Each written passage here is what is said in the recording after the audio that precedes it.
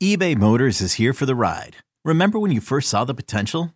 And then through some elbow grease, fresh installs, and a whole lot of love, you transformed 100,000 miles and a body full of rust into a drive that's all your own. Look to your left. Look to your right. It's official. No one's got a ride like this. There's nothing else that sounds like, feels like, or looks like the set of wheels in your garage. With over 122 million parts, you can make sure your number one ride or die stays running smoothly. So there's no limit to how far you can take it.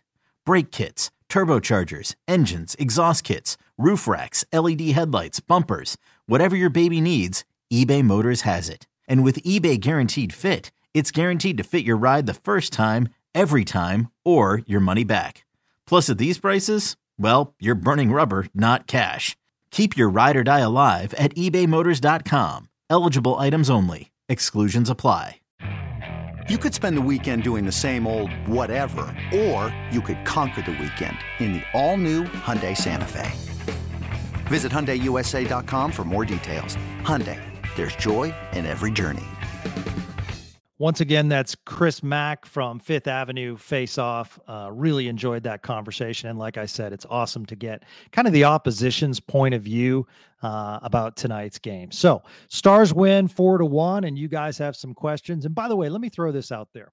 So one of the things I was thinking about is, we tape this podcast with Sean and we tape this podcast with Craig, and I love doing the show with those guys. We kid around, but I love doing the show because they bring in a real deep perspective. But at the same time, I wanted to get you kind of Stars information immediately. So we post these podcasts, and I'll try to do them as often as possible after the game with just some initial thoughts. These will be shorter podcasts, but at the same time, just some initial thoughts. And I love answering your questions. So put it out there on Twitter, and you guys responded. And Eden Shallow at E Shadlow says, how much rope does Marchment have left? Demoted to the fourth line today, but looked okayish there. Is it likely he stays there despite his big cap hit? Eden, stick tap to you. That's a great question because you put in Mason Marchment along with cap hit.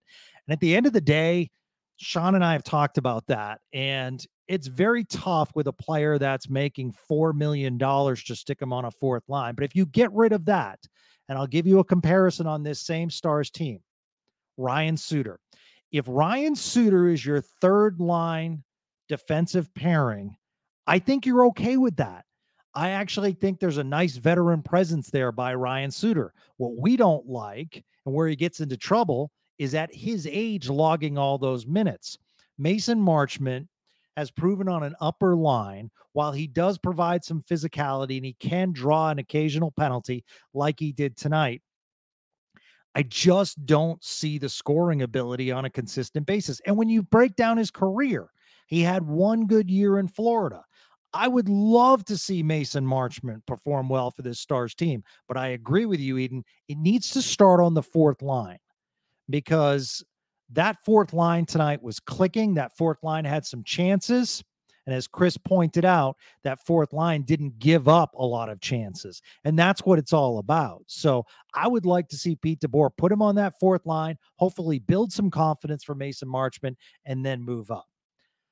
Hunter asks, that's at Hunter Dallas HKY, meaning hockey. If things continue, is Marchment the most likely trade bait if they do something big at the deadline? It's really early, I get it, but he had been dreadful so far.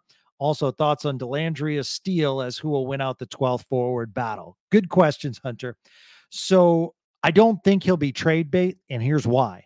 Who wants to take Mason Marchment at this point? Who wants to take on that salary for not much production? I mean, you've heard me talk about Radek Fox's salary, but Radek Fox has played well on that fourth line, and Radek Fox does a good job as far as face-off wins, and you see him go off the ice immediately after that. So he does add some value. And when you look at Mason Marchment, it's like, okay, what is he bringing to the table? So is he on the power play unit? Is he killing penalties? And you just see that Mason Marchment isn't necessarily bringing a lot right now. So I think keeping him on that fourth line, is the right move. But trading him, what are you going to get in return? maybe Jim Nill can pull something, a rabbit out of the hat, so to speak, what he did with Denis Gurianov. But in Denis Gurianov, I think Montreal looked at potential. And I think that's massive when you look at Denis Gurianov, because I think there were people that thought this could be a potential 20-goal scorer again, because he had shown flashes in the past. I don't think teams will look at Mason Marchment that same way. As far as Dellandrea Steele, who went out in the 12th forward battle, what's interesting is we didn't mention Craig Smith, and that's because he's playing so well. But I actually thought Steele would be in a battle with Smith on that fourth line. And Sam Steele's young guy. I like his aggressiveness. I like how he likes to get in front of the net. I think you'll see a rotating basis, and I'm okay with that because injuries will happen. And when injuries happen, you get a guy like, Sam Steele, or we mentioned Craig Smith or Ty Dellandrea, that have the ability to move up online. So I think it's a good problem to have for Stars fans. Tanner Wilson asks, what's the biggest thing needed to fix the power play? I think they're struggling on entry zone. I don't think they're getting set, and I don't think there's a comfort level yet. And let me tell you something. When 3 goals are scored shorthanded, I think there was some hesitation as far as the Stars tonight, making sure that the play didn't get behind them. And when that happens, you kind of lose confidence. And I think they struggled getting it into the zone. I think they got to do a better job of spacing and just, it's old school hockey, and it's not going to show up in the analytics aspects, but you got to get it in front of the net. When you're struggling on the power play, a good way to fix that is to get dirty rebounds, be in that, dirty area, so to speak, right in front of the crease, screening the goalie. So I think they have to get back to basics, but there's no questioning this Stars team should have one of the better power players, better power plays, upper tier in the NHL. So I think that's what they have to do. That was from Tanner Wilson, who, by the way, does a great job feeding a lot of information on NAHL, ECHL, what's happening in junior hockey. So you can follow him at Texas SR_Tanner1, but just look up Tanner Wilson. That would be a lot easier. Logan asked at Lonix_Onyx. I feel like Marchment looks better on the fourth. Playing a daddy next to Duchesne and Sagan looks better. I hope they keep these forward lines going forward. It looks good. As I mentioned before, I would love to see Mason Marchment on a fourth line just to get some of that consistency back. And you know what? I think he can play heavy on that fourth line. I think he's a lot more free with the physicality, and I think he can get back to basics and build that confidence. So I would like to see him on that fourth line, as I've mentioned. Kerry Lettinen's wrecking ball. Wyatt Johnston just keeps exceeding expectations. What, if anything, is stopping Johnston from becoming an elite player in the NHL? It's a really good question, and I think the answer is time. What we need to realize is this is a player that technically should be entering his first year in the AHL, okay? Was not supposed to be in the NHL last year. So the Stars struck gold, and kudos to them. Kudos to them on drafting a player that did not get a lot of looks because of COVID, and they've struck gold on Wyatt Johnston. What I don't want to see happen is Wyatt Johnston go away from Jamie Benn, because I think it's affecting both of them. So I like Wyatt Johnston, I like Dadonov, and I like Benn on that line. The three seem to complement each other, but I think it's time as far as an elite player. But you got to love what Wyatt Johnston's doing, especially on that last goal where he didn't give up. I truly thought the whistle should have blown, and that should have been a no goal, but the whistle did not blow. But I love how Wyatt Johnston still stuck his head in there and got that puck over the line. I think that's an area that I love to see about Wyatt Johnston, because as he matures, as he gets bigger, as that growth continues, I mean, he's still so young. I think his physicality around the net can be really effective. This episode is brought to you by Progressive Insurance. Whether you love true crime or comedy, celebrity interviews or news, you call the shots on what's in your podcast queue. And guess what? Now you can call them on your auto insurance too, with the Name Your Price tool from Progressive. It works just the way it sounds. You tell Progressive how much you want to pay for car insurance, and they'll show you coverage options that fit your budget. Get your quote today at Progressive.com to join the over 28 million drivers who trust Progressive. Progressive Casualty Insurance Company and Affiliates. Price and coverage match limited by state law. Drew Butler at dbutler3856 as we continue to answer your questions on Spits and Suds as the Stars win 4-1 over the Penguins. How close are we to a Stankoven call-up? He's been on fire in the AHL, and there's a hole in the Sagan line for a high-skilled player. Okay. It's a really good question, Drew. You need to be patient. This is a comparison to Evan Carter or Wyatt Langford currently with the Texas Rangers. You want these players coming up with full confidence, and you don't want to rush them.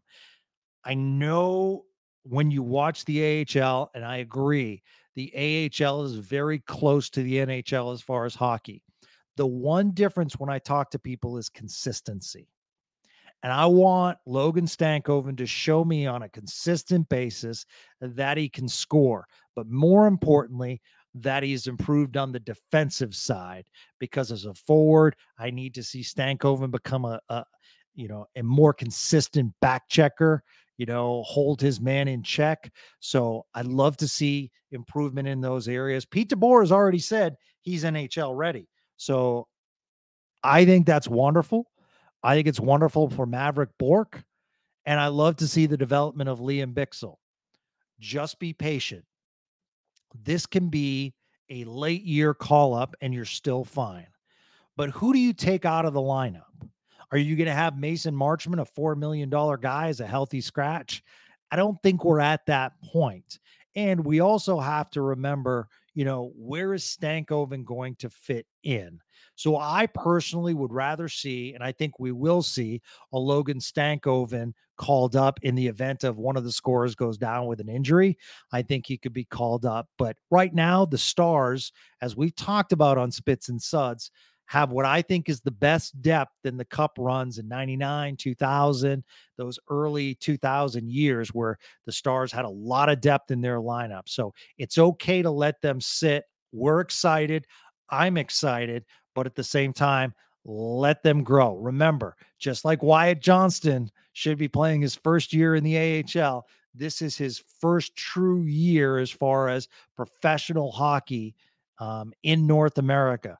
The game gets tighter, the game is more physical, and it gets even more physical when you enter those NHL days, even faster. So I think I want Logan Stankoven to get used to the physicality, to the speed, and to the defensive assignments that he needs to play on a consistent basis. All right. And Ryan Suter fan asks, Essa and Nils look good separately, but this game, they look great together. Their chemistry together seems to be improving, gelling really nicely. Yeah, I thought Esa Lindell had one of his better games. He was on the ice a lot tonight. If you look at the ice times for the Stars, I think he was up there at 22 minutes. Miro was 22:56. Yeah, and Esa Lindell was 22:23. So Esa Lindell played a lot tonight. Yeah, I can't say enough about Nils Lundkvist. I think he's playing with a lot of confidence. Once again, I saw him go into the boards and fight for the puck tonight. So he's not scared to, quote unquote, muck it up. And I like to see that. You can definitely see that he's put on some size, but hasn't lost the speed. And I think we'll see these defensemen grow in confidence. We've been talking a lot about Nils Lundkvist, but Thomas Harley, we haven't talked about as much on Spits and Suds. He had a really nice game tonight, and he's going to continue. And, that's what's so great is these guys are going to have a lot of confidence, and I like how they're paired with more veteran guys. I know Stars fans don't want to hear it, but Ryan Suter does bring experience to the table. Esa Lindell brings experience to the table. Hakanpää, Heiskanen, these guys have been there. So the future's bright. As it's exciting, but I'm going to go back to what I started with at the beginning of the podcast. I'm excited, and I think it's great because good teams find a way to win.